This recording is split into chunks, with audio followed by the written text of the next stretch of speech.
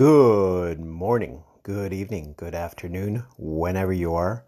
Welcome to Neville Mind Tricks, your friend in the Neville-sphere.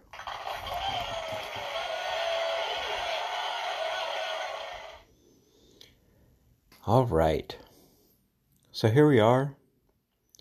Beautiful day, first Monday in a new month, at least here in the United States.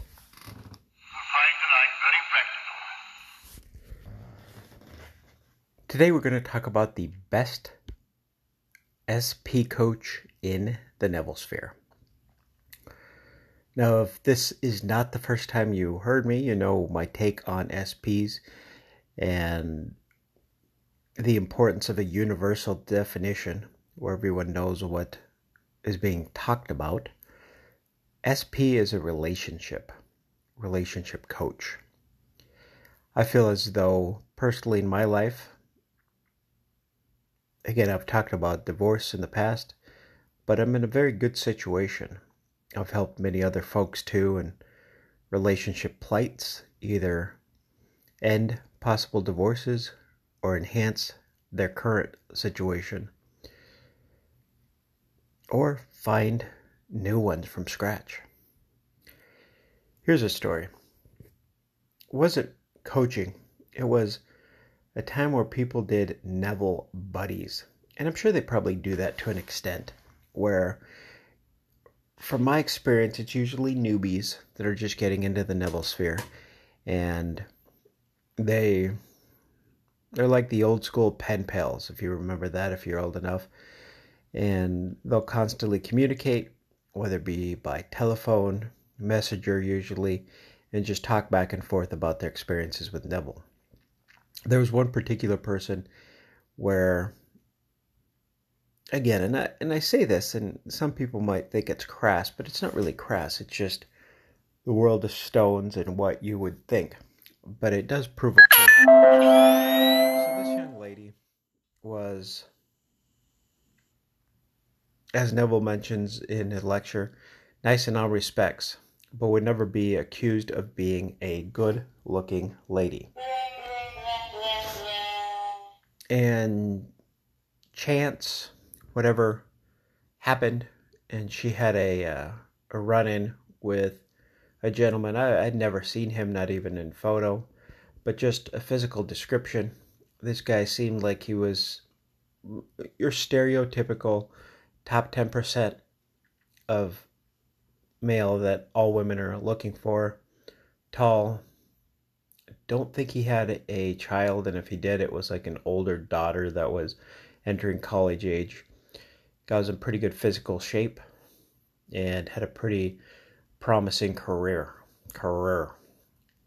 And again, not a good looking lady, not by any stretch of the imagination.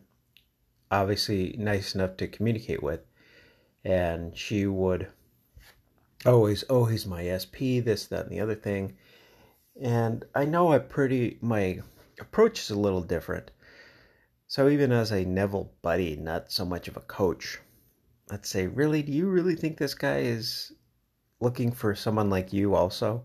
Oh yeah, he's my SP, and pretty much just dog chasing the tail, talking around in circles type of thing. But anyway, long story short, this young lady went on to find an individual who was a little more average looking. Again, didn't see a photo, just physical description. As a matter of fact, I think I might have seen a photo, and they looked very compatible with whatever that means. So for me, relationship compatible, that's what they look like. And she speaks about how happy she is with this person, how this person makes her feel a certain way. And that's what we're looking for in relationships.